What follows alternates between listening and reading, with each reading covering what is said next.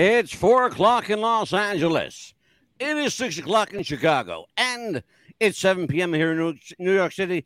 Hello, everybody. I'm Mad Dog DeCipio, joined as I am once again this week by the by the mouth of the South, Amelia, the Pitbull Chapman. How are you, Amelia? I'm doing good. How are you?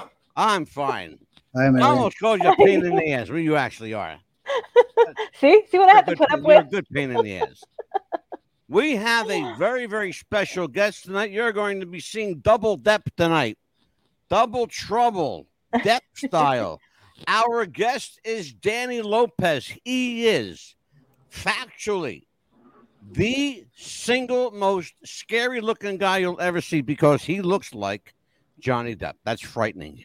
When I tell you the similarities between these two guys, it's absolutely uncanny to think that he's walking around with Johnny's face. But no makeup, no surgery, no prosthetics. That's Danny Lopez. Danny, welcome to the show, welcome my friend. To the studio. Hey, welcome to the show. We're going to forego our normal banter. Amelia and I are going to forego our normal banter tonight because that'll go 20, 30 minutes. We're going to get right into it. First of all, welcome to What's the Buzz, America's Best Podcast. Now on TikTok. We are now on TikTok. Yay, Papa, yay. So, yes. Want to talk to you a little bit. First of all, welcome to the show again.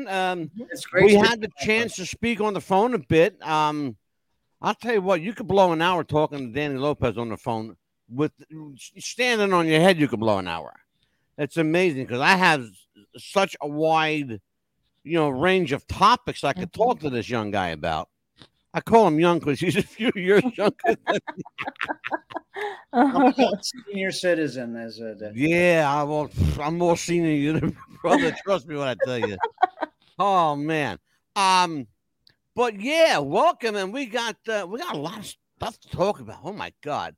When you first came into my radar, I thought to myself, "Ain't no way. This guy's got to be wearing makeup.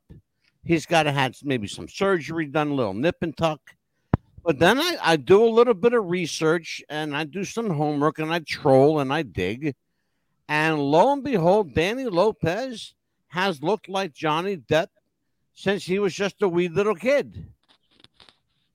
So how did you come into this, fall into this crazy world of entertainment, celebrity impersonation? The whole bit. I mean, how did you? I know that you're a musician, but how the hell did you become an actor? Well, first of all, thank you, Mad Dog, and my girl Amelia down there in Florida. We hit it off, and you guys are amazing people, and we've had a good time chatting with you. Wow, what a story! Where do I start? Okay, well, as we talk, you're going to find there's a lot of strange parallels with Mr. Depp. I grew up in Los Angeles, and I always wanted to be an actor. That was my thing. I was an actor. I studied acting. I went through high school, and I was in all the plays and did well. Always got awards, and I continued into college, which probably, in retrospect, might have not been a smart thing. In the 80s, I came up with Cruise, Matthew Broderick. I ran into Matthew Broderick, Robert Downey, Charlie Sheen, Emilio Estevez, all that 80s Brat Pack group. And I remember it's kind of interesting when I was going out on auditions, I would always be asked, "Weren't you just in here?" Or, "Didn't I just see you? Aren't you?" And I said, no, there's a guy that looks like me. Now, Mad Dog, this is a great story. Back around 83, 84, my sister comes home after seeing a movie called A Nightmare on Elm Street. And my sister says to me, she comes into my room and knocks on the door and says, "Hey, there's a guy that looks like you from Nightmare on Elm Street." And I thought she was talking about Freddy Krueger. And yeah, get out of my No, there's a guy the kid who looked, I thought she was trying to say I look like Englund with the makeup. And I said, "Oh, okay. Well, there's a lot of guys that have the dark hair and the superstar handsome looks, but it wasn't me." But and so Mad Dog, what happened was this is the first time he came on my radar, is when my sister told me about this film called A Nightmare on Elm Street. Interestingly, I found out later my agent, can I mention his name? Absolutely. Jack Scagnetti, who is a legend, and some of those of you that know Tom Sizemore's work will know Jack Scagnetti. I know who Jack was. Sure. I submitted you for Nightmare on Elm Street, but they went with a guy that looks like you. Well, it turns out his name was Johnny Depp. And that's the first time I heard his name. And I guess about a year later, he did a movie called He'll Kill Me for This, called Private Resort. And and I thought, well, this guy's just going to be, he's not going anywhere. So I continued with my career. Yeah. But interestingly, he caught on as time went on with Platoon, and then he jumped from Platoon to doing 21 Jump Street. And at that time, I wasn't having much luck with acting. I'd done a few things, but not really, just minor things. And I ended up saying, well, I've got to make a living. So I picked up the guitar. I played a little guitar. I took a couple of years in high school, and I knew basic chords. And at that time, I said, well, I'm not making any money acting. Maybe I could use my acting skills to do a Beatles show. And so I thought, well, I could probably play the one that doesn't sing. It turns out he sings well, and George Harrison. Mm-hmm. So I taught myself all the riffs and the licks, and I started playing music for a living. I got in with some of the Beatlemania guys from Rain, Steve Landis, and sure, Kishman. You know these guys. Absolutely, of course. And they're just wonderful guys. I love them. They're still friends of mine to this day. And I started playing guitar for a living. Yeah, and that lasted all of 20 years. So remarkable. Yeah. Wow. Yeah. Absolutely remarkable. So you become an actor, and I'm an actor who became a musician. Yeah. Whereas Johnny was a musician. He came to LA with the band The Kids to get sure his band started. And his wife at the time worked with Nicolas Cage, I think. And and he met Nicolas Cage, who told Johnny about acting, and Johnny was desperate for work and money, and as we all are, all artists are. And Johnny ended up Johnny's a reverse. So he came into it as a musician who became an actor. Yeah. I came in as an actor who became a musician. I'm back so the parallel is almost a reverse parallel in some regard. Mm-hmm. So you were the actor that became a musician. Correct. When did you know that you had musical chops? I always loved the Beatles, Elvis and the Beatles and the Stones, Led Zeppelin, that era. I was a little kid, but you have older cousins and nephews, uncles and things. I met Elvis. We got to talk about that, because we'll take you down next time to the Elvis room. But I actually have things owned by Elvis. I have one of Elvis's guns and one of his belts, and I'm a big Elvis Presley fan. Long story, and Aunt Delta yelled at me at Graceland. I thought that was great. I got a photo of it somewhere. But I ended up in this world of music, of tribute bands, which in the 80s, tribute bands were huge. Mad Dog, there was a tribute band to just about every rock and roll. Absolutely. Everyone had a tribute. Absolutely everyone. Good ones, good tribute bands. Incredible. And now they're all, as we're losing the originals, the tributes are becoming the way to go. The actual bands are now tribute bands. Journey has a guy from a tribute band. Judas Priest has a guy from a. So it's evolved now to where the tribute band, where the train meets with the tribute band and the original band. Yeah. And that's fascinating, because when I had started, when the Beatles everybody was doing Beatles. I said, well, I'm going to do something different. I'm going to do the Monkees. Oh, God. Which was my Beatles as a little kid. And I ended up being on stage with Peter Tork and Mickey Dolenz playing with the Monkees. Now, imagine a kid in East LA growing up in a poor neighborhood, and I'm watching the Monkees every week. And I'm on stage with them playing Davy Jones with Peter Tork and Mickey Dolenz. It was so surreal. And these were the kinds of things that happened to me in tribute bands. I got to be friends with a lot of people who worked with the Beatles. George Harrison's sister was a good friend and a big fan of my band. I met Harry Nilsson. I met Walter Shenson, who produced A Hard Day's Night. I met Neil Aspinall, Pete Best. And it's so surreal. Pete Best is coming on the show. Is that right? Oh, my God. One of my dear friends used to own the Cavern Club.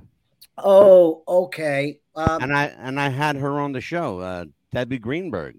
Wow. Yeah, Debbie and her father used to own the Cavern. That's right. Oh, yeah. I was at the Cavern, actually. I went down there and sat in with the band, the English Beatles down there, up there, I should say. And so my career, I kind of backed into it in a way, in that I stopped doing acting in favor, because the tribute bands do pay well. They do. And some tribute bands have international fame, like they get started and then you tour. And I was one of those guys. I was the first Beatles tribute band to play in the former Soviet Union. We played in Moscow and St. Petersburg, and that was really. And they had a lot of Russian Beatle fans, and I just thought, wow, they were blacklisted in the '60s. No, sure, absolutely. You couldn't own a Beatles record in the no. Absolutely not. And so it was interesting to be able to go there and play for these older folks who had gone through that type of censorship. Oh, sure. Yeah, and that was kind of a cool thing because my Beatles career probably in a lot of ways was just as big as doubling for Johnny because of the connection I had to the Beatles family. Yeah, and, absolutely. I in the late 70s, I was just a kid. I think I was in high school and at the time. And Mark Lapidus, who puts out the Beatle Fest, he had a lookalike contest. They don't do it anymore because I would win it every year for George Harrison. And sure. I thought, well, it was kind of cool because the only thing about when I was doing George is when I would finish, I would comb the Beatle hair back and I'd have the high hair and they'd say, 21 Jump Street. So the kids would think I was Johnny Depp playing George Harrison. Exactly. And so it was very strange, right? And then I thought, well, that's kind of cool. And, it was just a weird coincidence. And because, as you know, Johnny's a big Beatles fan. I think he's worked. Oh, absolutely. Of course he is. McCartney, and a lot of us that in our age group, Yeah. Let's talk about that a little bit. I'm gonna go right there. So let's talk about that. At what point does Johnny Depp hear that there's a kid running around with his face? Immediately. My mother, this is the God's honest truth. Okay, I would only lie to Amelia because I'm trying to impress her. But Mad Dog, I'm going to give you the cold hard facts. Yes, my mother went on the line, and she had some of my old headshots. Moms collect that kind of stuff. 8x10 inch that Jack Scagnetti would send out to the casting directors.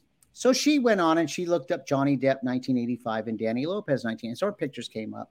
She put this collage together. I think Amelia and I were talking about this recently. And we look like twin brothers, like literally. Like, I could see how casters were confused. Amelia, right? I mean, yes, very confused. Same faces, Mad Dog. But it wasn't planned. It was just coincidence. Haircuts, everything. Haircut, the earring, the whole deal. And it was just coincidence. And that was something because I remember in 1985 when he was out, this is probably pre Private Resort even, and that my ex-girlfriend said, hey, there's a guy that looks like you, and he goes, yeah. He goes, he's a Cuban guy. And she and he called me Desi Arnaz.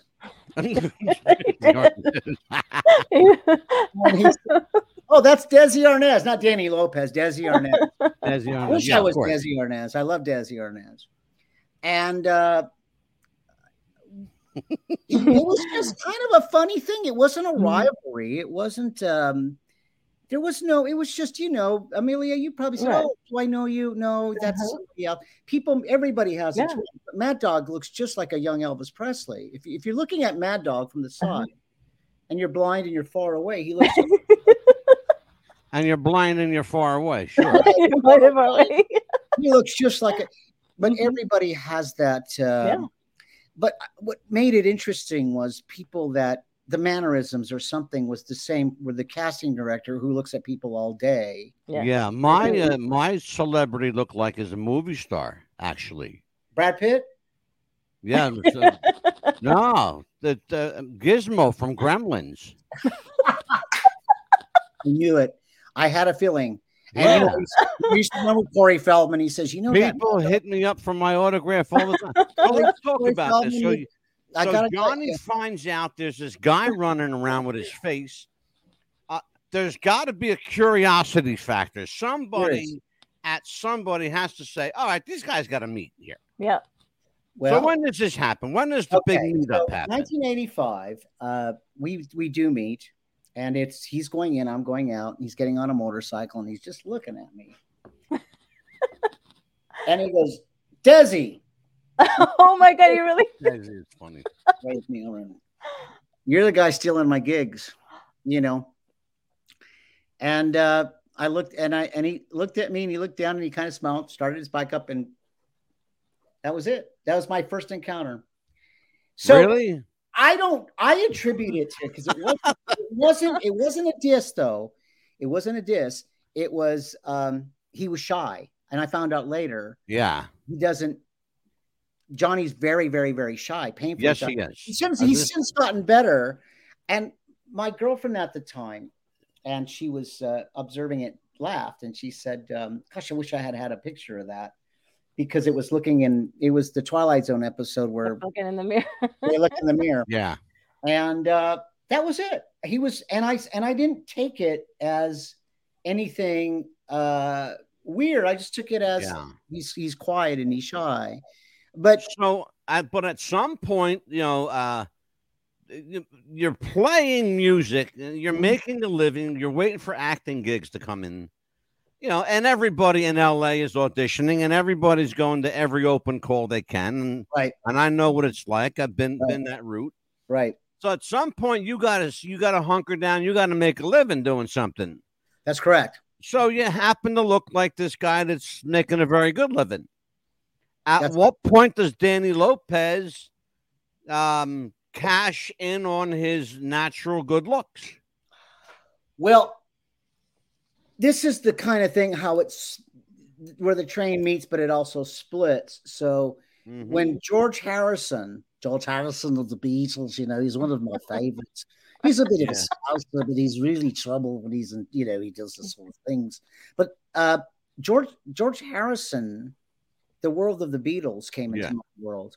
Sure. And I made very good money playing George Harrison. So from about 1987-88, Platoon was the last movie Jack Scagnani submitted me for. And it was shooting in the Philippines. Mm-hmm. And I'm thinking, I'm not going to. That was around the time of Marcos and the revolutions. Oh, sure. Yeah. Crazy stuff. Middle 80s. And I remember hearing that Johnny Depp took the part. Yeah. I think they were different parts, but I can't be certain. And that was the last acting venture for me. In as far as he got it. Obviously, it went big for him in the acting with 21 Jump Street and Edward Scissorhands. Sure. And for me, on the other side of the deal, it got big for me as George Harrison. To a point, we became kind of this cult Beatles band. Yeah. And I remember playing in a casino in Las Vegas, and we're doing our Beatles thing. And I had a great Lennon and McCartney lookalike. Mm-hmm. And a producer for, you'll love this, Mad Dog, you'll love this. Producer for Paramount Pictures comes up to us and he goes, "Can any of you guys act?" And I said, "Well, that's what I do. I'm an actor, blah, blah, blah." He goes, "Okay." He goes, "I want to put you in a story about when Elvis Presley met the Beatles." Well, of course, the other guys didn't know that. I knew that because I'm a Beatles Elvis. And I said, "Okay." And he goes, "It's a miniseries on Elvis, and we're going to recreate at the actual Bel Air place where the Beatles met Elvis." Yep. So we audition, and of course, I get through right away. I'm the first one picked. And I helped the other two guys in my band. I said, "Okay, here's what you got to do, man. This is walking them through it." So we were in a miniseries, the only miniseries and the only recreation of when Elvis Presley met the Beatles. So they had an actor there playing Brian Epstein and Colonel Parker. Mm-hmm. And so, Elvis wasn't real thrilled about meeting the Beatles because they were the new Elvis. Yeah. There was a lot of animosity there. Yeah, I know the backstory on Elvis' part, not the Beatles. The Beatles were the Beatles. They were all excited to meet him. He could have gave a shit. They just wanted to meet Elvis. They didn't care about Dean Martin. None of that mattered. Yep. Sinatra, they didn't care. They wanted to meet Elvis. So, long story short, my band, or two members of my band, and I don't know who the guy playing Ringo was, but they brought us to the house, put us in the costumes and the Beatles. We drove up in a 1965 limousine through the gates, and they had all these extras, and they were screaming, and we recreated when Elvis Presley met the Beatles. They had the Memphis Mafia guys there. I met Marty Lacker, Richard Davis, you know these guys, Mad Dog. I knew them well. I knew Fortis, Joe Esposito and Charlie Hodge very well. And everybody had a different story about that. Sure, absolutely. Nobody had the same. And so we sat there on the couch and stared at Elvis because we didn't know. Everybody agreed the Beatles didn't know what to say to him. They just basically sat there and stared at Elvis. And Elvis got uncomfortable. It was actually Paul McCartney that broke the ice. That's Danny. right. He says, "You're playing the bass." Because Elvis was sitting down playing a bass guitar. Well, Elvis got mad at them and said, "You know, if you guys are going to stare at me all night, I'm going to go to bed. I'm going to get up and go to bed." He did. That's exactly what he said.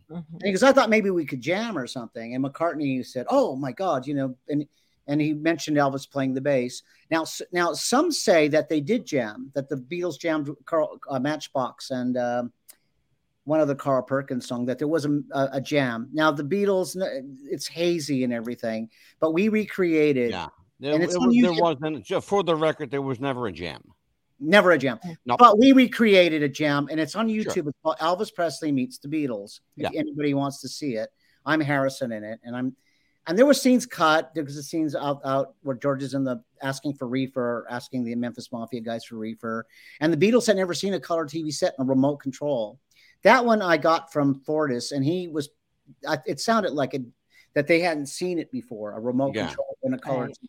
So John and George ran up to it and they're looking at it. And that scene was also cut, but I have the footage from it. Anyway, so from that went to playing in the casino, and Chevy Chase and Randy, Cousin Eddie. Help me, Amelia.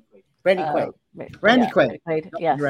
Randy Quaid and Chevy Chase came into the casino. And Chevy's watching us, and I'm like, fuck, I don't think he likes us, you know, and we finished our set, and he walked up to us. He goes, "I want to put you guys in my movie." Well, I didn't know what it was at the time. I was kind of removed from acting. And I said, "Sure. What is movie?" I go, "Oh man, we'd love to do a movie because it's called Vegas Vacation." Yes, I love that movie. And I love the vacation movies, right? Especially Christmas. We watch it every year. Yes. And so he said to me, he says, "What do you want us to do?" You know, obviously wanted us to be. He said, "Well, we'll come up with something." Oh, sure. And so when you watch the movie Vegas Vacation, there's a scene where Audrey goes in to party with Cousin Eddie's daughter. Yeah. Oh, yes. And I dated her briefly. She's a great girl. And we are the Beatles in the back of this pickup truck, just basically doing our Beatles faces and partying at the what do they call it? The cemetery for the dead Vegas signs. Yeah. Oh, yes. I remember that. Yes. So here I am, guys. This is coming to a story where it ends, and where I am basically being thrown back into acting via the Beatles show. And so I thought, well, God, you know, I'd love to get back into doing this. And I thought, well, you know, I was getting tired of it after 20 years. I went from about 85 to about 2005. Yeah. Goatee and I wear glasses anyway, and the hair grew the hair out. And then I got myself a few props and said, okay, let's do this sort of thing, you know. So, and you know, the earring and doing Johnny Depp. So I thought, I wonder if I could make money as a celebrity impersonator.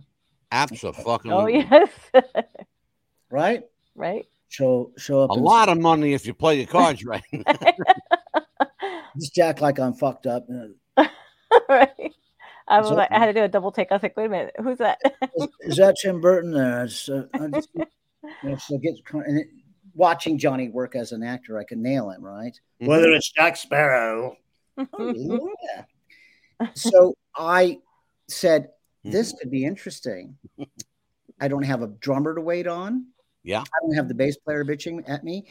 I could put my guys in a suitcase, my costumes. Right. Absolutely. Of course you can. And this is the birth of the Danny is Depp thing. Okay.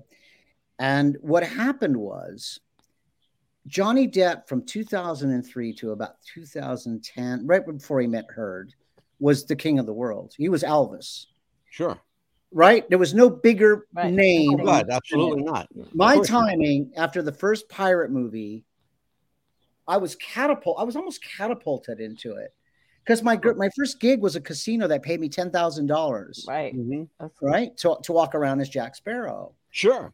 And I said, $10,000. Wow. And no drummer. I don't have to wait for the drummer. So Mad Dog, and this was 2005, like I said, and then the thing got crazy, right? I started out doing the celebrity impersonation. And then somebody says, hey, I got to have you in my commercial. Okay. Calls from Europe, calls from Asia. They wanted me in, name it, Vietnam. I mean, crazy places. Absolutely. Right. I thought, okay, this might be a way for me to get back into the acting part of the business, right? Sure, absolutely. Looks like it. I resemble him. So I thought, well, okay. So the thing went nuts because there were times that where if I would go out, people just assumed I was him. Right? Yeah. And so I started meeting these other celebrity impersonators. And about a year after I started, Maury Povich calls, the Maury Povich Show. And I thought, oh, shit, I'm not the father. I didn't do it. He's a tool. Maury's a tool. I was not the father, okay, of this. Right. And he says, I want to do a program on all the doubles for the lookalikes of the Angelina, Britney Spears. Yeah. Who knows, Snoop Dogg, whoever it was hot at the time. Sure, absolutely. And that started getting me offers in film. And I thought, well, okay. Well, now, are you being offered guest spots? Are you being offered starring roles? Are you being offered, walk-ons? Are you working for scale? Are you working all for of it? You're doing everything that comes your way. Dep related type things. So, in other words, can you fly out? A lot of it public appearance, because Johnny, when he was living in France, he wasn't accessible. Yeah. You'll notice that Johnny, when he was with Perry D and his little kids, he was so far removed, which made his mystique higher. His mystery was much, like I said, I think had Johnny stayed in France. Well, that was the story. There was an artificial mystique.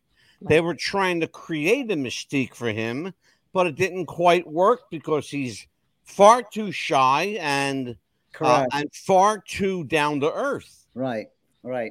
A nice guy, a good guy, a really good human being, and in the wrong business. Yeah. The nicest guy, and I love Hollywood. I've been doing it my whole life. Think about how many years, Danny, it took for you to realize your dream. Imagine it took him 30 plus years, 35 years to finally realize his dream of being a musician. That's right. He didn't really want to be an actor, but look, they paid him ridiculous, pardon my language, folks, fucking money to do that nightmare film. He never made that much money in his life. That's right. For what he got for one movie. That's right. That's the same thing. He was selling pens. He was just trying to pay the rent. Yeah. And all of a sudden, I think he made $3,000 but $3,000 in '84, right? That's a lot of dough. And so as it became, it's just funny how I've kind of been catapulted back into acting, and he's doing music full time. So it kind of like works out in that weird kind of way. But the one thing that I was always grateful for, because as the guy, I would get the Marriotts, the 5-stars, and the limos, and and after a while, the girls, just everything. You think, oh man, I don't know if I'd be happy with this. It's weird. Everything you think would be. It's a strange thing. I saw it happen. Like the devil, the monkey's paw, or the Twilight Zone episode where the guy thinks he's in heaven, but he's actually gone down. He's It's a weird, crazy business, and I thought I get all the perks as the double, but I can go home. I can walk into a McDonald's. Absolutely. There's nobody going through my trash. There's not paparazzi hiding in a tree. And exactly right. And I would see when I was dressed up and paparazzi hiding and following us and jumping on the hood of the car or trying to get a reaction, you know? Yeah. Your wife's a whore, blah, blah, blah, saying things to get a punch shot, you know, or, Sure. Oh my gosh. you know, No, they'll do anything to get that shot, the money shot. And you're a human being, right? Yeah, it's and the money shot. I'll tell you what, our guest from last night is actually here. He's got some nice things to say about you, Dan. I love him. Michael Simmons. This guy looks more like Gene Simmons than Gene does. I love him. Right. Yeah, he's the boy. A powerful and attractive man, Mr. Danny Lopez. And indeed, he is absolutely right. Right. You're a very fine-looking young fella. Amelia. I had I know that whenever handsome guys are around, that you want to throw your 2 cents in. So go ahead and throw 4 cents in, okay? I noticed that one picture that you were just in the grocery store, just walking around with the cart, and nobody stopped you, like you were saying. We talked about that, Danny. Yeah. It's interesting. You walked into a grocery store looking like Johnny, and there's not one person in that photograph that even remotely turned around to look at you. It's the one thing, and I think every celebrity impersonator will tell you, Amelia, I think I told you this story, is that we don't look in the mirror and see the celebrity. I don't care how close you are to that person. Yeah. You don't see them.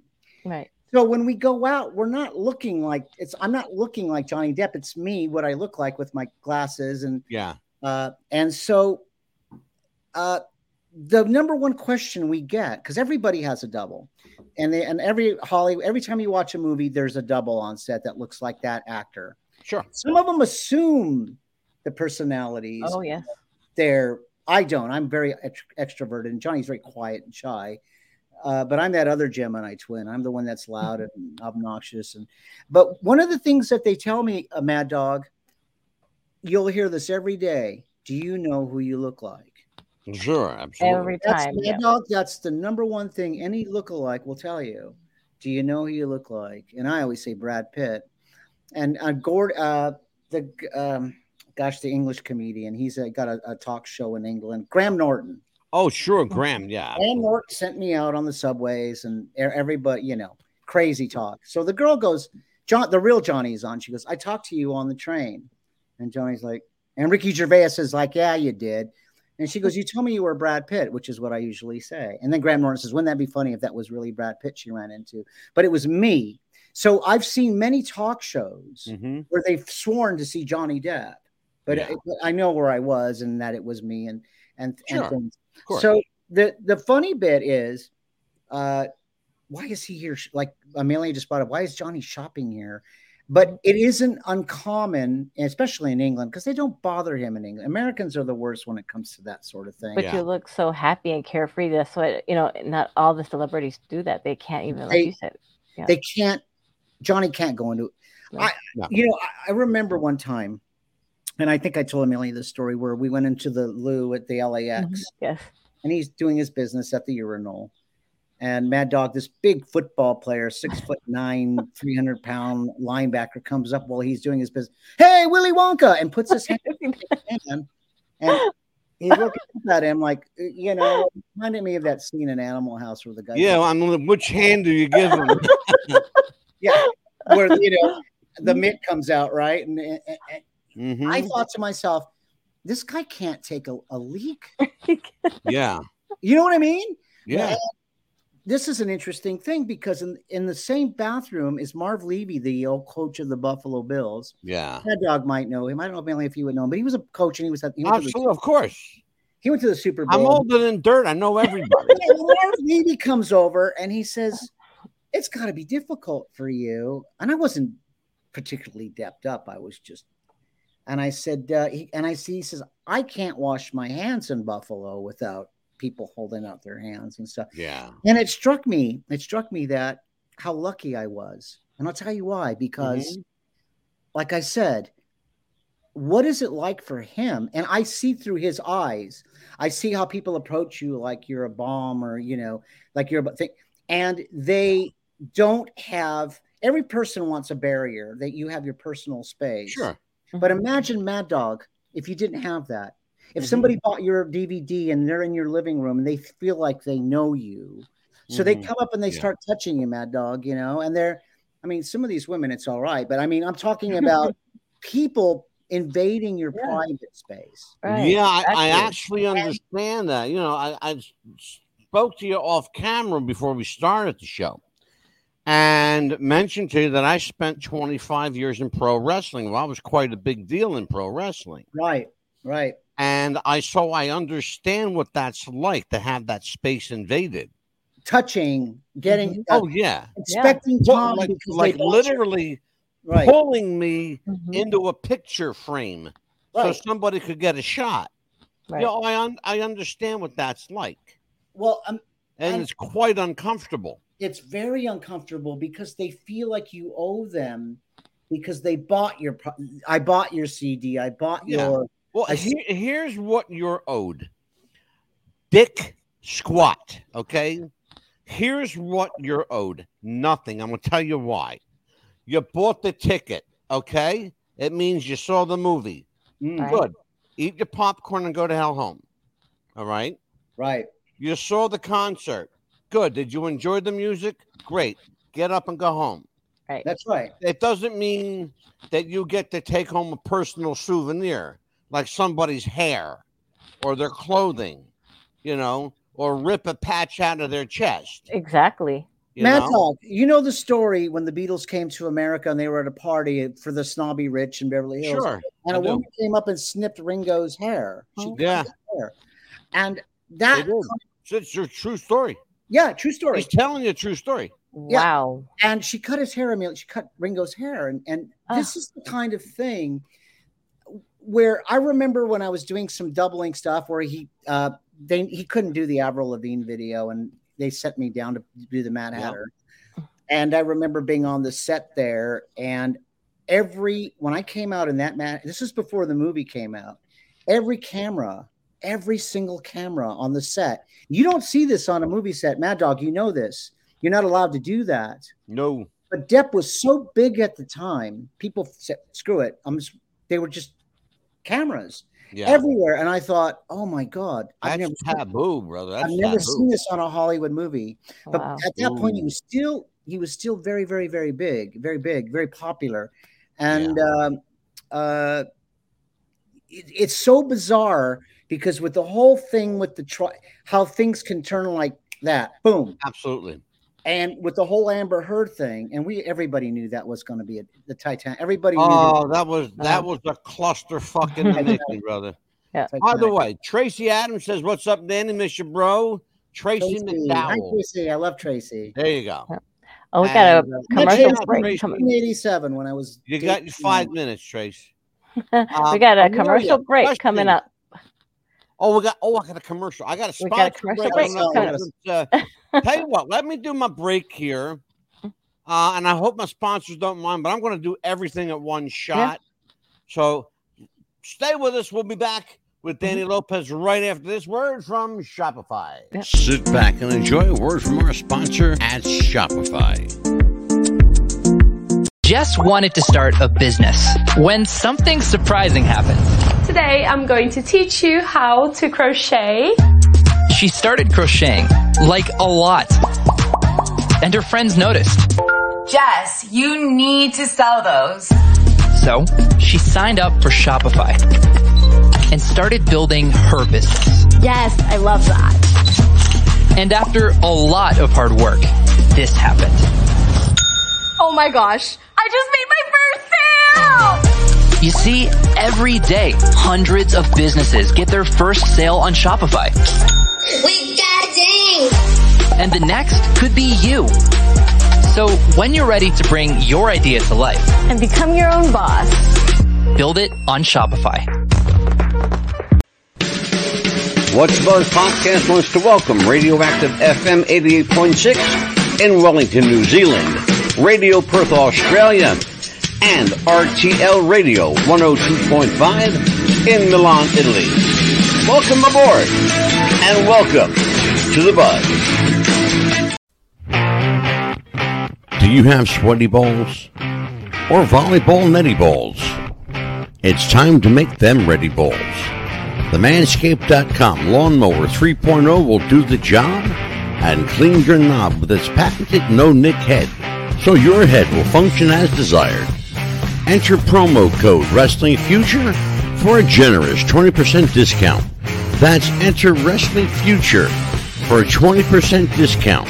Manscaped.com and Wrestling with the Future, going balls to the walls with Manscaped.com and the Lawnmower 3.0. Your balls will thank you, and so will we.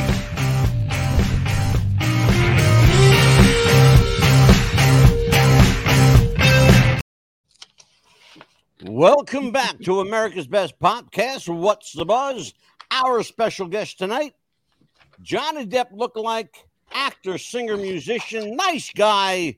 His name is Danny Lopez. Danny, we are back. You got a little message here from Linda Rita Morgan. She says, "Hey, Danny. Oh, my sister. So good to see you." Linda, I love you. You're the best. I've known Linda forever. She actually has a crush on Edward Scissorhands. And I'm going to say, you know, I love doing Edward Scissorhands. That's my favorite Johnny Depp movie, besides Deadwood. And she's a doll. She's from San Diego, and I came out with the full Edward, and it just about blew her mind. It blew her world.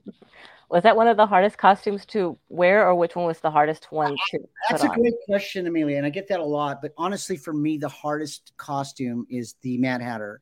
The makeup. I had Deborah Coleman, and she worked on the film. She did the makeup, and I did that, and it was 4 hours. And usually, yeah, it's a long time. You bring books and things, but the Mad Hatter was difficult because there was a lot of weird access. And I loved doing the character, but the makeup chair for that one was tough. But Edward can be tough too, and I don't like the leather outfit. I like the outdoor thing with the. The actual movie was filmed not too far from where I live. It's about like 45 minutes to an hour from where I live.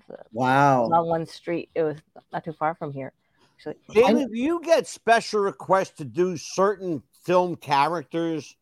I'm sure, you know, the Captain Jack has to be at the top of the list. I would almost be willing to bet money on it. It is. Well, yeah, that's a great question. Because I do a lot of Captain Jack type things, just not Captain Jack, because Disney is very protective of their properties. Yeah. I can tell you this, though. This is one of my favorite stories as a Johnny Depp double, and that Eugenio Derbez, and I think Amelia is familiar with his work. He's a big star in Mexico. He's the Jim Carrey of Mexico, they call him. Who he is. He's just a great guy. You know, you don't have to be Hispanic to know who this shit is. Oh, go ahead. Tell him in Spanish. I'm in Montana, okay? I think taco is the most Spanish. They can say the word taco up here, and that's about as much Spanish as people speak. But Eugenio Derbez, who is a lovely guy, was in a movie called Jack and Jill with Adam Sandler. I don't know if you guys. Nobody's. Of course. I love that movie. Johnny has a cameo in it with Al Pacino. They're at a Laker game, and Adam Sandler. So on the break, Eugenio Derbez, who was the gardener in Jack and Jill, said, "Johnny, could you do my film in Mexico City?" And this was the same time he was doing. I think he was doing The Lone Ranger at the time, because that was something I was supposed to work, but his stuntman lives here in Montana. But long story short, apparently, this is what I heard. You never know. It's Hollywood, right? So he says, no, but there's a guy that he's known from the motorcycle days, and said, check him out. And so Derbez calls me. Oh, no, he calls my agent. He calls my agent, Linda Collins, and he says, I really want this guy to play an action hero. And I'm 5'9", 120. I don't action hero. So I turned it down. And she calls me back. She goes, Adam, he was in an Adam Sandler movie, and he said, Johnny said about you. I said, oh. And I said, let me guess. It's playing Jack Sparrow. So Mad Dog. They said, well, sort of. And I said, oh, geez, this sounds good. It's the Mexican Jack Sparrow. And I said, oh, okay. I love it. He's called Aztec Man. So I love it.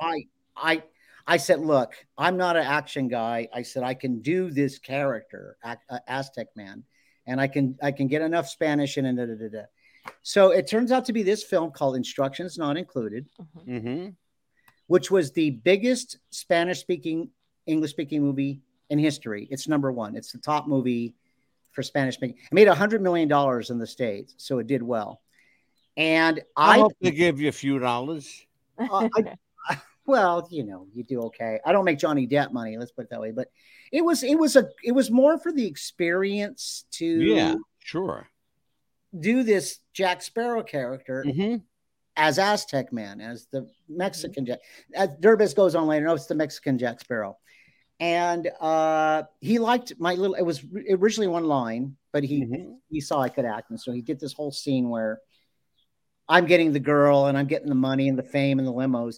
And he comes in and he's the stunt man and he's getting his ass kicked. And it turns out he says, you know what? I want Johnny Depp in the court scene. He said, oh, he's doing Tano. He goes, no, I want you to play Johnny Depp testifying for me in court, which is ironic, right? Right. Yeah, exactly. Particularly before they, just because this is during Amber Heard. And then I went on to write a deposition for him, for Amber Heard. But the funny thing is that I started doing these kind of weird parts. Yeah. And a guy in England by the name of Richard Driscoll, director, says, I want this guy, but I don't want Johnny Depp. I want him to do his own thing. And this was a movie with a lot of great actors. It was Daryl Hannah, Michael Madsen, Patrick Bergen from Sleeping with the Enemy. A lot of top. David Carradine's last. Peter O'Toole was in it. My mother's like, "Oh, you got to do this. Doesn't matter what it is." Yeah. So I get this character part. It was a sheriff deputy in a movie called El Dorado. It's on. Oh God, yeah. You can stream it. It's on. Yeah. And I played the character. I know the film. Yeah. Well, Mad Dog. So he's like, I played it straight. I didn't do Johnny. And he goes, no. He goes, I want you to make it big. What? So I mean, and he kept making me bigger. So the character's kind of crazy. Yeah. It turns out in the reviews, people singled me out in a movie with Daryl Hannah, Patrick Bergen, Michael Madsen, David Carradine, Peter O'Toole. And I thought, whoa, this is a great break. And it started leading to other parts, non-Johnny parts. Yeah. And I just finished up a film with Richard, and it's called LA Takedown, and it just happens to be Tom Sizemore's last film, or one of his last films, because we have the same manager and Charles Lago. And so he gave me it's kind of a Joe Pesci, Steve Buscemi kind of character. I mean, I still look like myself, but I'm not playing Johnny at all. It's so far in well, I have a question in that regard. Sure. When you're playing Danny Lopez, or when Danny Lopez is playing a character, how do you demystify yourself from the Johnny Depp persona, because it is such an intrinsic part of who you are? Wow, that's a great question. I don't think I've gotten that one before. The only thing I could tell you, Mad Dog, is that the opportunity. My nephew is a film director, and we're doing a film here this week, and he saw it. I always send it to him, and he didn't mention Johnny Depp, and I was so pleased that he didn't see it.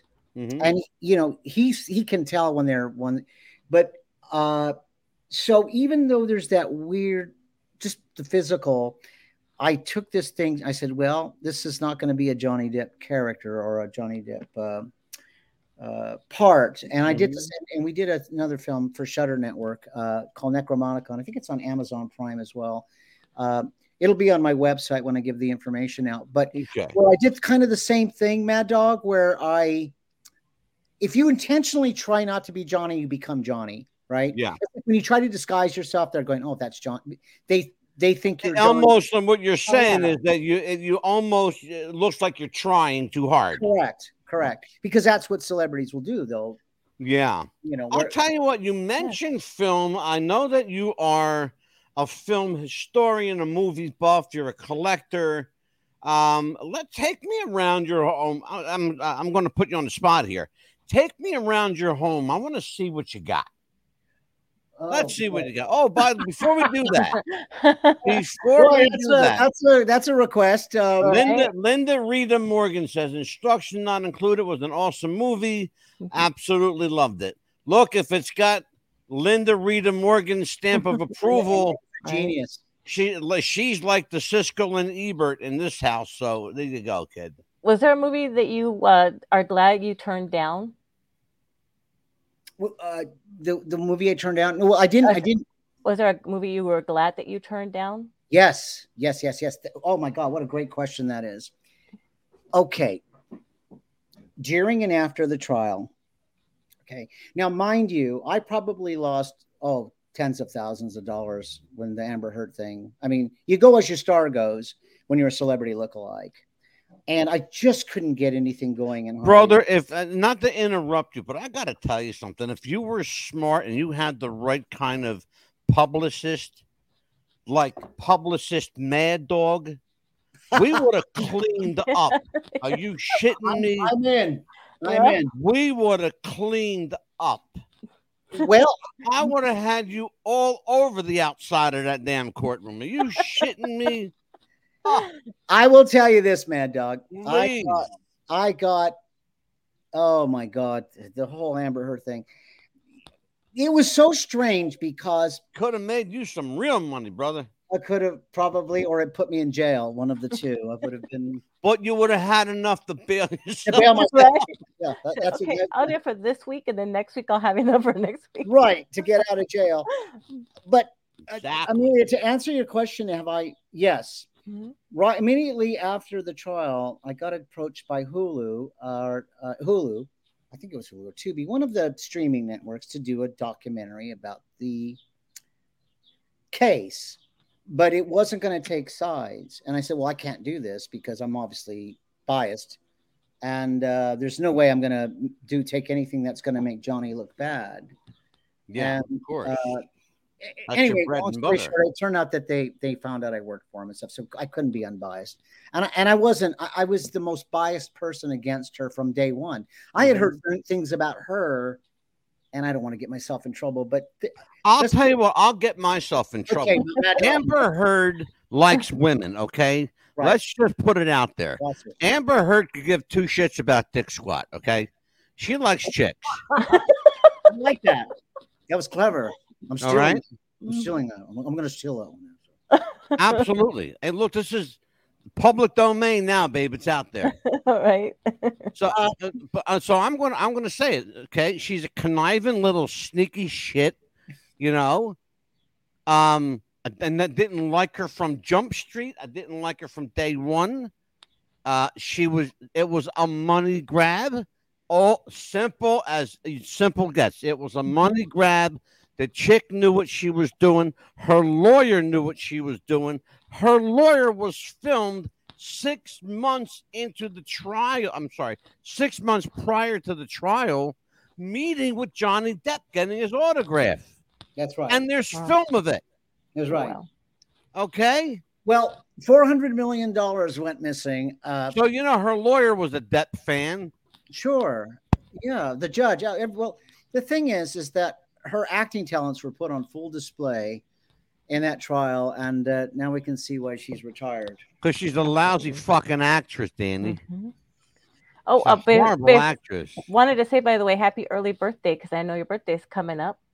And it's coming up, and yeah. And I know you have family in town, so I know we're not going to keep you very long. Thanks, Amelia, for tipping the hat. Thank you. There went that. By the way, Amelia, you can also mention that I share a birthday with somebody quite famous. Yes. Actually, a few famous people there, but and it happens to be true. I've got my ID in here.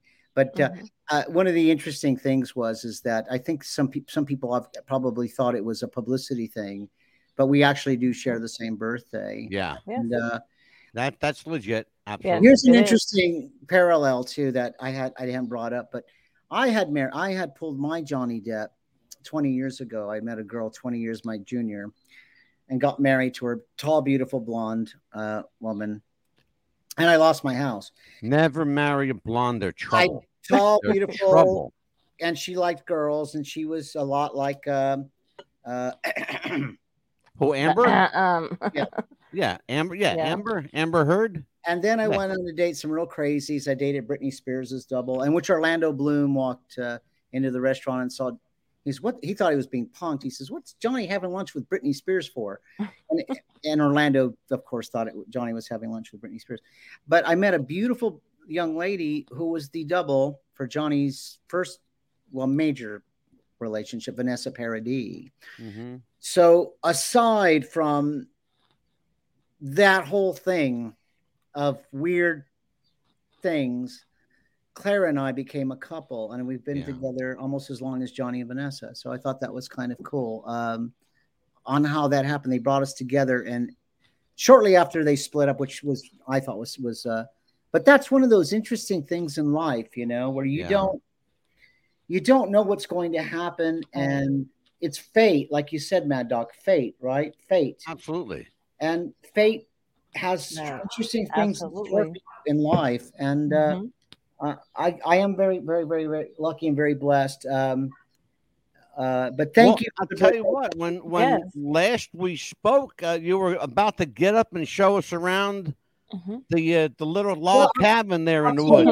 I'm going to promise this to you on camera. We're going to do that when I clean my house. Yeah. And we're going to take you guys around the museum because it's a mess downstairs. I got 8 people here from LA. Yeah. And there's beds and bedding everywhere. So I don't want to trip and break my leg. But I promise you, we will do that again, where you will see things, especially if you're a fan of the Universal Monsters. I have oh God, absolutely. Things from the 50s and 60s. I've got it's quite amazing, actually. Yeah. I'll tell you what, let's in lieu of that, let's take a look at this. All right, Amelia, your favorite part of the show, kid.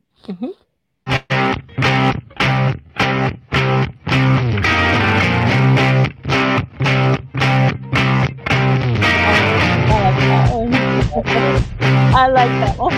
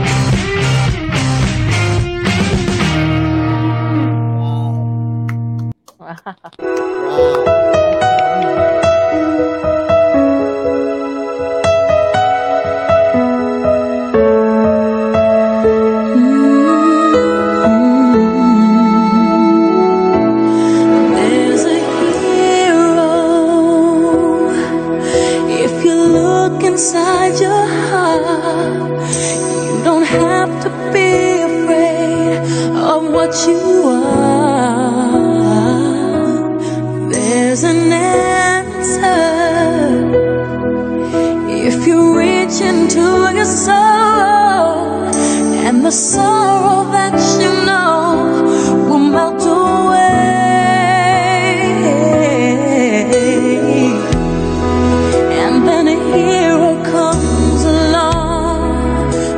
the strength to carry on, and you cast your fears aside, and you know you can't survive. So when you feel like hope is gone, look inside you and be strong, and you'll finally see the truth, that a hero lies in you.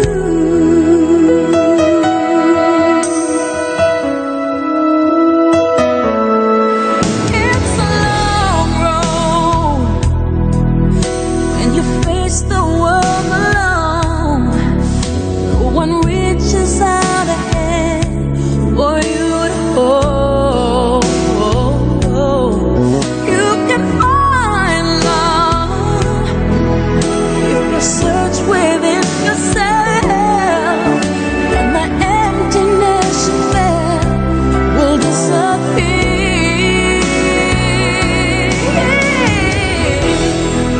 And then a hero comes along with the strength to carry on, and you cast your fears aside, and you know you can survive. So when you feel like hope is gone, look inside you and be strong, and you finally see the truth, that a hero lies in you. Lord knows dreams are hard to follow, but don't let anyone tear them away. Hold on, there will be tomorrow. In time, you'll find the way.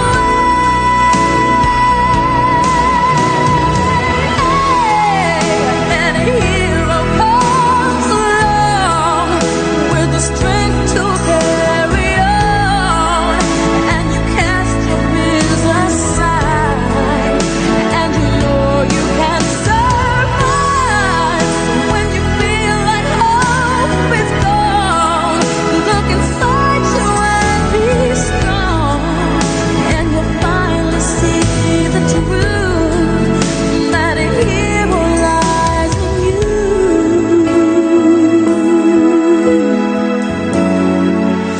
That a hero lies in you.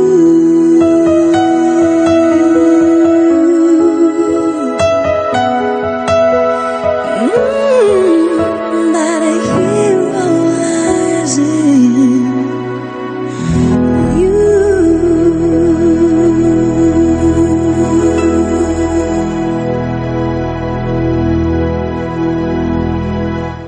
Wow. That's Wow. Have you beautiful. ever seen that before? Oh man, that's amazing. I absolutely love it. I don't know who did that, but what an amazing video. That oh, was a tribute to Danny Lopez made by a dedicated fan. That's beautiful. I will give you her name after the show. well, I'm writing her a check now. I just got to get my checkbook That's out. a remarkable Mhm. sizzle reel. What a beautiful That's tribute that beautiful. is. Wow. And I don't know, Amelia, do you know that song? Yes, but Mariah Carey. Oh, it's Mariah Oh, Carey. it's Mariah. Okay. Mhm. Oh, I was I'm gonna actually, get hit with a I was copyright actually strike playing on that. along with the tribute. I just thought that was, oh my God, whoever, Mhm. thank you. God bless you. Yeah, Thank I'm you. going to get hit with a copyright strike on Oh, that. send them my way. I've got good lawyers. I've got great lawyers. Right? Well, That's whoever wrote all that good. knows me. I've never seen that actually.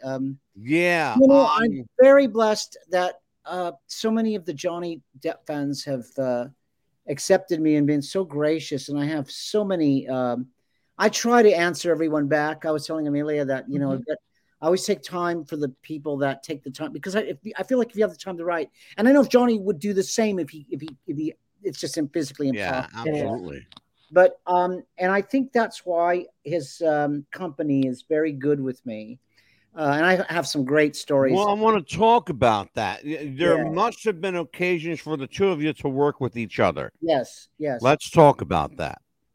Well, this is the interesting, and I'm not sure if I told either of you the story.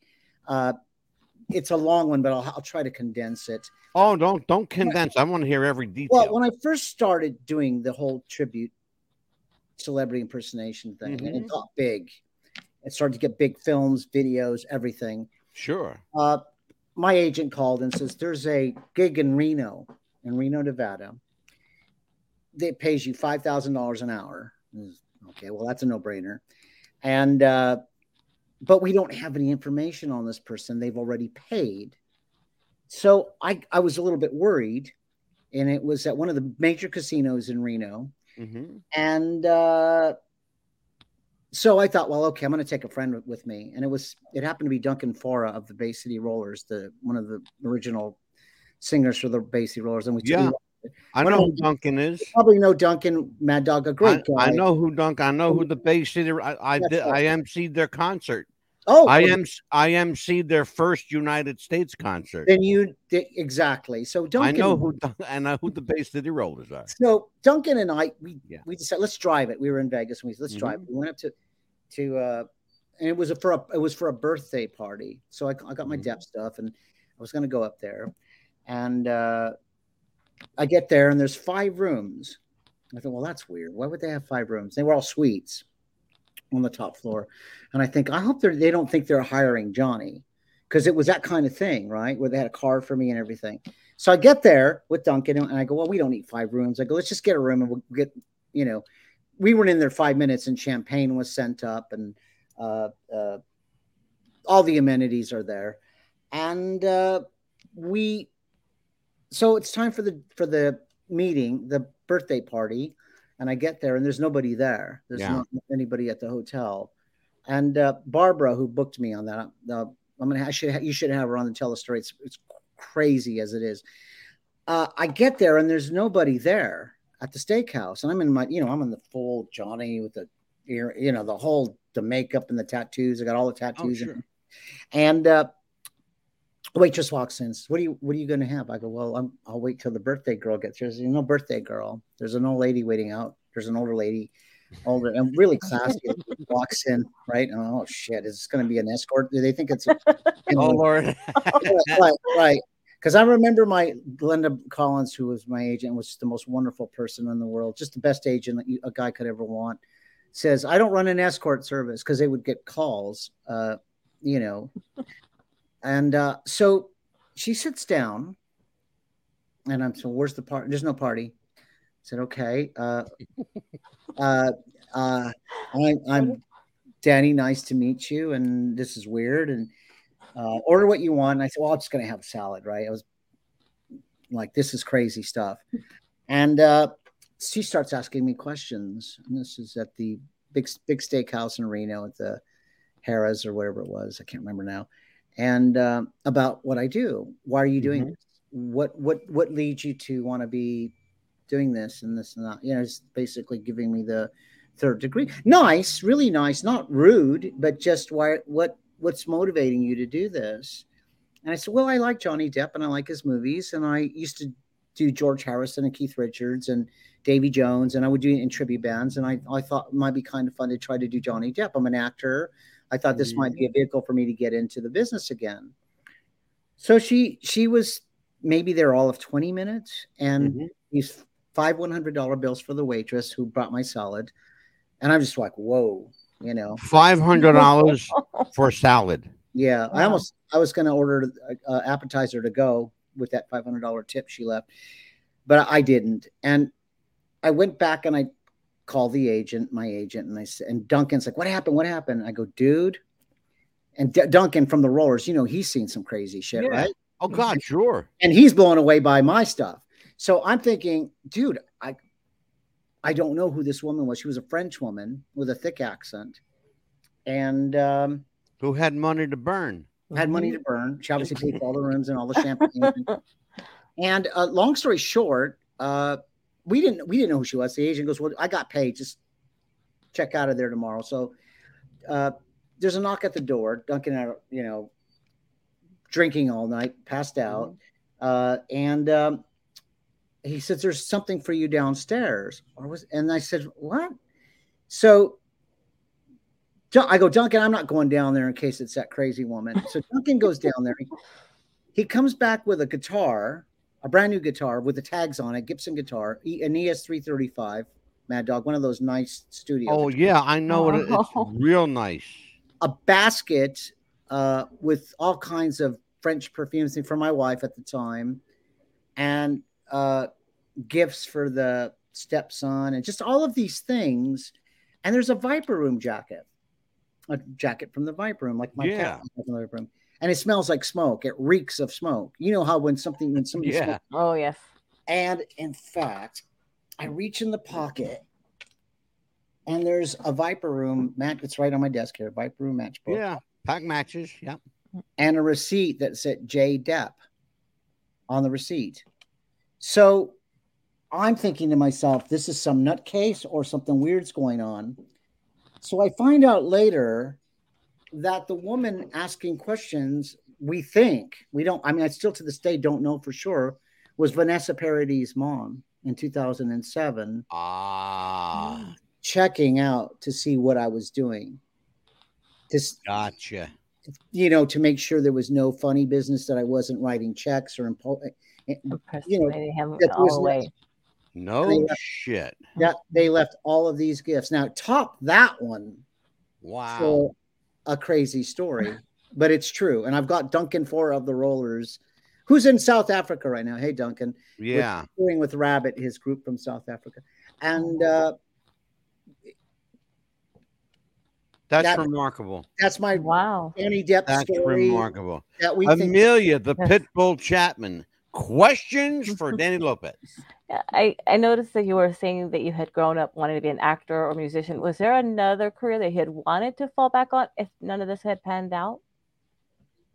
Wow. You know, I remember going to Catholic school and the nuns go, what was that old saying? You're going to grow up to be a clown or a comedian. I said, yeah, I think so. All my siblings are professionals. I think I'm the only one that wanted to be in this business in some capacity. So Amelia, that's a great question, but I don't really think I ever had anything else in mind except to perform. I suppose I probably would have been involved in some way, maybe working at an entertainment company or working at a singing, who knows, but no, I don't think so. I was too small for football or basketball. I played a little baseball, but I've always wanted to be in the business in some capacity. And I feel like I'm really blessed and lucky because a lot of the lookalikes don't like their stars or their stars are rude to them. But Johnny's just a great guy. He's a good person. You know, I've actually heard that story shared by my friend Steve McCoy, who is the country's foremost Tom Jones impersonator. I know Steve, yeah. And he said it's very disheartening when your subject is in the audience and you're performing as them and they come backstage and meet you and they're a real dick. Oh yeah. Or they tell you that your performance sucked and that you did not capture them at all. Right. And I had the unfortunate occurrence of having heard such a conversation take place with the subject and the impersonator, and I was very uncomfortable, and I wasn't even involved in it.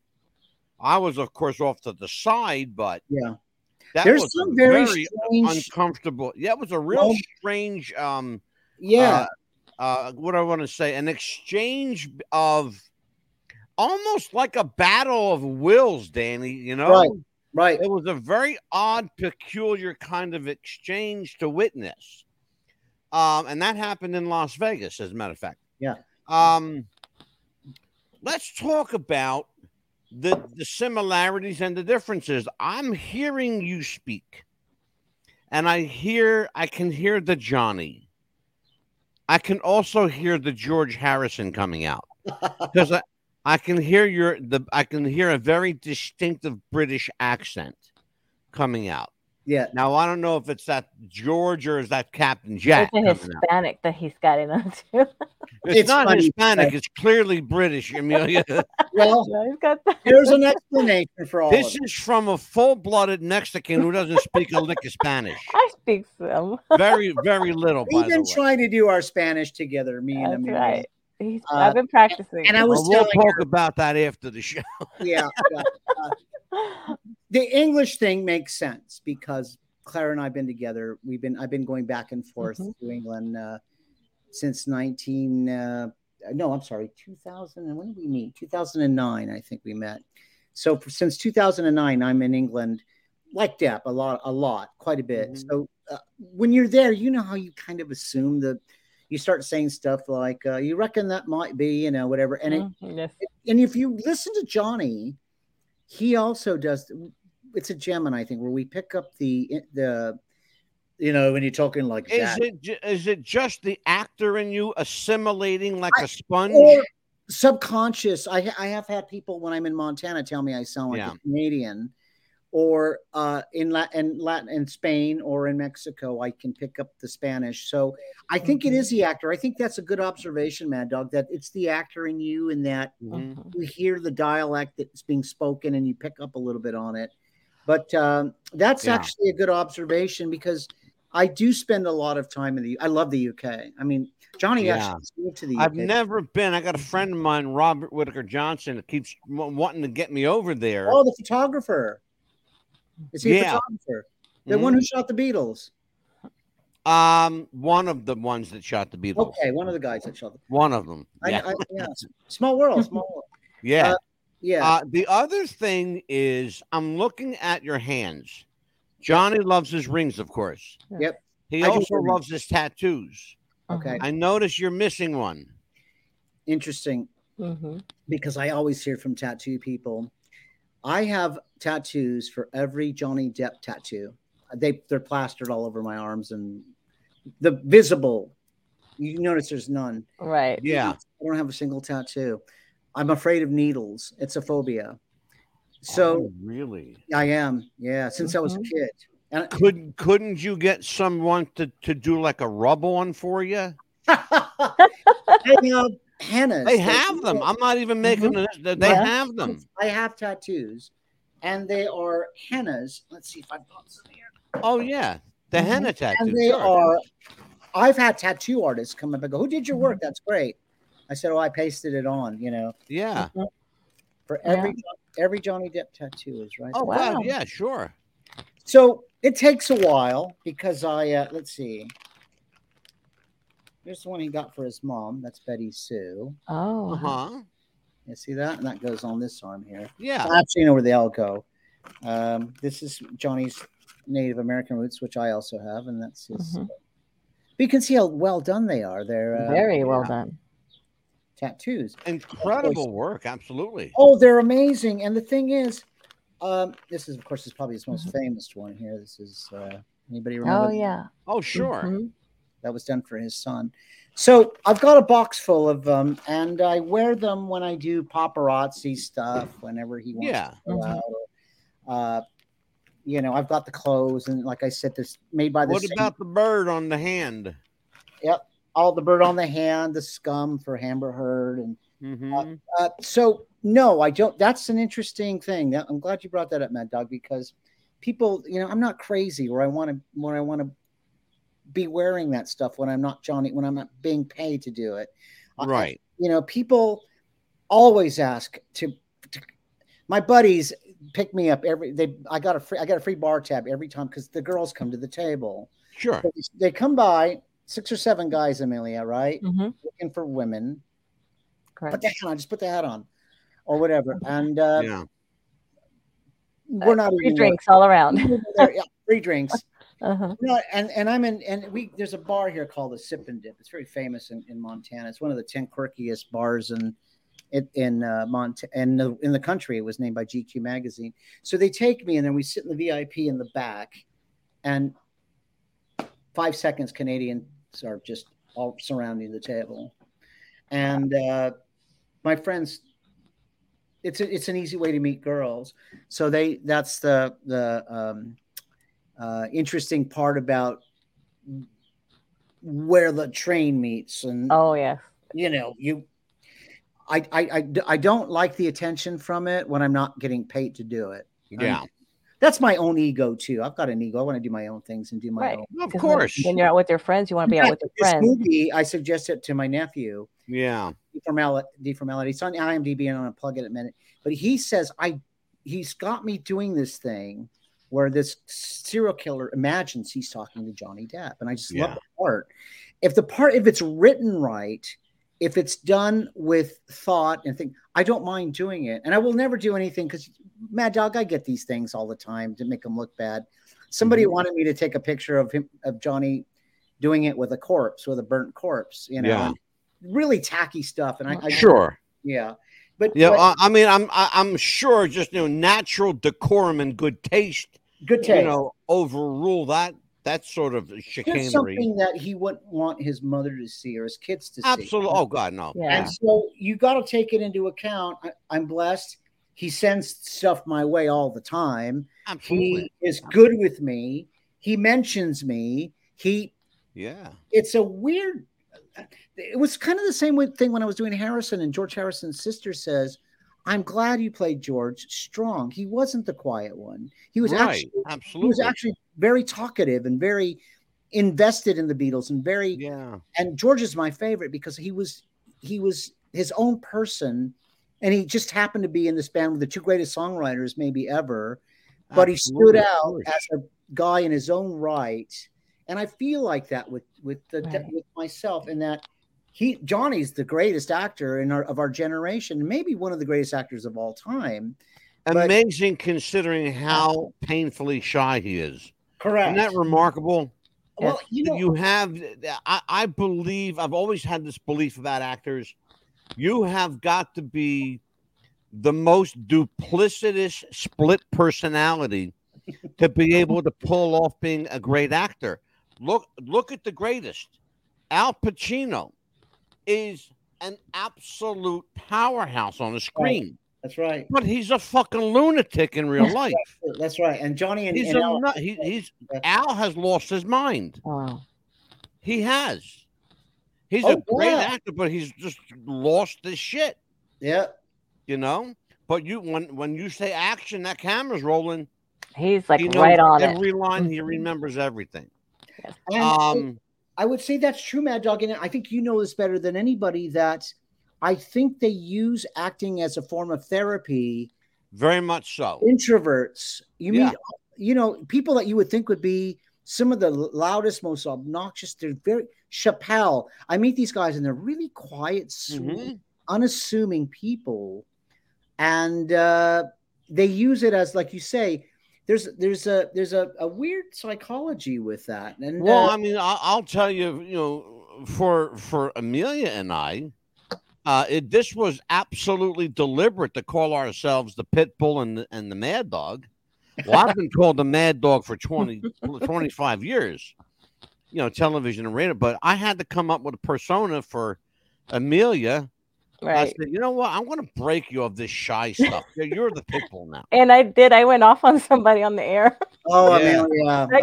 Here's the thing, though. It's people like they were picking on Angelo, so I had to. This is our duplicitous personality. I can do things as the Mad Dog. You can do things as Johnny that you couldn't do as Danny. Right. But what does Danny Lopez do when he's not Johnny? What do you do for fun? What do you do to relax? That's show me a part. I want to get into your life. Show me your life a little. That's a great question. And remember, I'm only Johnny. Oh God, I mean, a couple of weeks out of the year, even when I'm working, because we shoot scenes and things. So when I'm Danny, I mean, which is basically who I am. I mean, Johnny's a job. It's a job, and it's a pleasure. I love doing this. It makes people happy. It's a job. Angelo, I do the state fairs, and I go out and I do these characters, and I do Willy Wonka and Alice in Wonderland, and the joy. I actually do Johnny's characters more than Johnny does, because he shoots the movie and he's done. Right. Yeah. So I'm the Mad Hatter more than Johnny is, because I'm the Mad Hatter every year at the state fairs in Kansas, and I'm doing the Montana State Fair. next month, and I'm going to do I did various characters last year. So I love children to come up and go. Children don't understand a lookalike. They think it's the guy from the movie, from the screen. Well, that's a great segue. That's a hell of a segue. Let's take a look at the guy on that screen. A clip here, Johnny. Public Enemies opens July 1st, and what are we going to see? I don't know. Oh, that's right. What are we going to see here? I have no idea. Let's take a look at a clip here, Mr. Depp. What are we going to see? The film opens April 18th. You know what we're looking at here? This is something from the film Transcendence. What is the clip here, Johnny? I have no idea. Oh, for God's sake. This is beautiful. This looks like an old-fashioned, I don't know, sloop. Is it a sloop or something? Is it a yacht? Well, I don't know what that is. I really don't know. It's just a boat. Yeah. As far as You look like you know what you're doing on a horse. Yeah, I don't. That was probably about 2.5 seconds before everything went very sideways. There's two things that I have a problem with. One is I never read screen direction, which is the stuff that tells you what to do. How can that be possible? Well, I'd rather not know what they want me to do. You purchased an island? I did, in fact, yeah. Wow, I didn't know you could do that. Neither did I. Have you seen the movie? No, I've not. I'm sorry, you've not seen the movie? Not just yet. And you're too busy to see it, probably?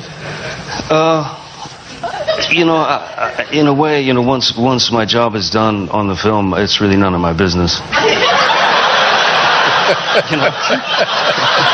We're talking about something else, Johnny. Settle down here. For God's sakes, can you keep your mind on the movie? Every time I turn around, but it's a lot of fun, and I'm sorry. That's all right. Pardon. Aren't you a little curious about how the work looks that you're doing? No. This is irresponsible of me, but nice going. Thanks, man. That's the greatest clip I've ever seen. And there is the subject of your life. John, he really is kind of, that's him. That's him. Mm-hmm. That's him. And that's 2 minutes. That's classic Depp. That 2-minute clip, that's Johnny Depp. That's how you describe Johnny Depp. Right. Yeah. He has no interest in seeing his work. When he's done, he's done. He has no idea what film clips they send over to the show. Doesn't care. No. And doesn't care. No. Mad Dog, I promised Danny that we wouldn't keep him very long tonight because he's had family coming in. His birthday's coming up. He's got his dad coming. We will definitely do. Consider this part 1. Yes. I would love to consider this part Let's 1. do 10, I'll tell you what. 10 parts. I've got 10 parts. As many as you want. I got to tell you guys, it's funny because I do a lot of these kinds of things to promote. They expect you to promote the movie. Sure. And it was funny watching that clip because when I'm not doing Johnny, I'm out, doing my thing. And you guys were fantastic. I really enjoyed this podcast. Thank you very much. And I promise you, Mad Dog, because I hear around the grapevine, you're not like those wimpy guys that drink decaf coffee. We don't want those. I do drink decaf coffee. Oh shoot! Oh no!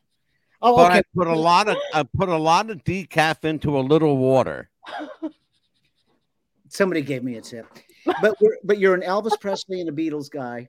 Oh, absolutely, for sure. So that I did learn, and we are going to go on a tour because I've got some amazing things. We could go on another hour about my drunk days, personal drunk days with Harry Nielsen. And my nephew is looking at me going, those are pictures with Harry Nielsen. And yeah, we used to go out getting drunk. Mm-hmm. Because Harry, once he had a few shots, he would call me George. And so we would go out and we'd have a good time. But I've got some amazing stories with Linda Blair and Tom Peterson from Cheap Trick and all my rock and roll days, Chevy Chase, and then the Beatle thing. Chevy's a prick. No. Well, yeah, but he was nice to me. So it's funny because I said, Chevy, can I get he's a prick. Yeah, no. Yeah, well, he can. He can. I can't say that because I can get in trouble. I can. Well, and nobody's going to stop me. Nobody's going to top the Mad Dog. They're not going to stop the Mad Dog. Absolutely not. Well, I will tell you this, Mad Dog. I enjoyed this. If I could get people to come on over to, I got LA Takedown coming out it's one of Tom Sizemore's last films. Mm-hmm. He shot it in London this year. Filmmaker Richard Driscoll, who's kind of the Ed Wood of the 2020s. He's amazing because he basically lets me do what I want. And that's called LA Takedown. And that will be coming up on Amazon Prime. And then we have, I did a horror movie. Done quite a few horror movies. Mm-hmm. I did a movie called Geist, and I did a couple of horror. But this one's called Necromonicon, and that will be on the Shudder Network, I believe. And if you'd like more information, it's Johnny 99. So it's JOHNNY DOUBLE and the number 9. And that's my Instagram and my Facebook if you want information on on things. And I got also one film I'm doing with my nephew. We'll make sure Amelia puts that out there for folks. Amelia's going to do all of that. Okay. Yes. And I want to mention my nephew's film. It's one I'm in with Sean Weiss from Mighty Ducks. Oh, absolutely. Yep. And that's I'll tell you what. Why don't we, Amelia? Why don't we book a session? Yes. With Danny's nephew. We've had many directors on the show. Oh, he's fantastic. And we have a particular interest here in film. Film directors, and we love comedy, we love horror. We're not big on drama, but we love comedy and horror. Well, I'll tell you what, when we get the film done, and this is I think these are some of the last scenes we're doing. Maybe we could do a show about the film, and I can be on as well. Oh God, absolutely, of course, absolutely. Maybe Yes. Sean could do a podcast. Absolutely, as well. of course. Sean's come back from his problems, and he's a great. That's a no-brainer. Absolutely. Oh, of course, we'd love to have you back. Of course. Just a reminder to everybody watching the show: we are part of a national growing campaign. Be a buddy, not a bully. Yes. Remember, if you see bullying, abuse of any sort, report it. Don't short it, okay? Report it. Don't short it. Tell people what's going on. Do not tolerate bullying of any type from anybody for any reason. Check us out on linktree.com/WWTF radio. Follow us on TikTok. We are on iHeartRadio, Instagram, Pandora, Apple Podcasts. We are on more than 3,000 podcast and radio platforms worldwide with nearly 11 million listeners around the world. For Danny Lopez, Double Dep. For Amelia, the Pitbull Chapman, I am the Mad Dog. Take care. We'll see you next time. Bye-bye, folks.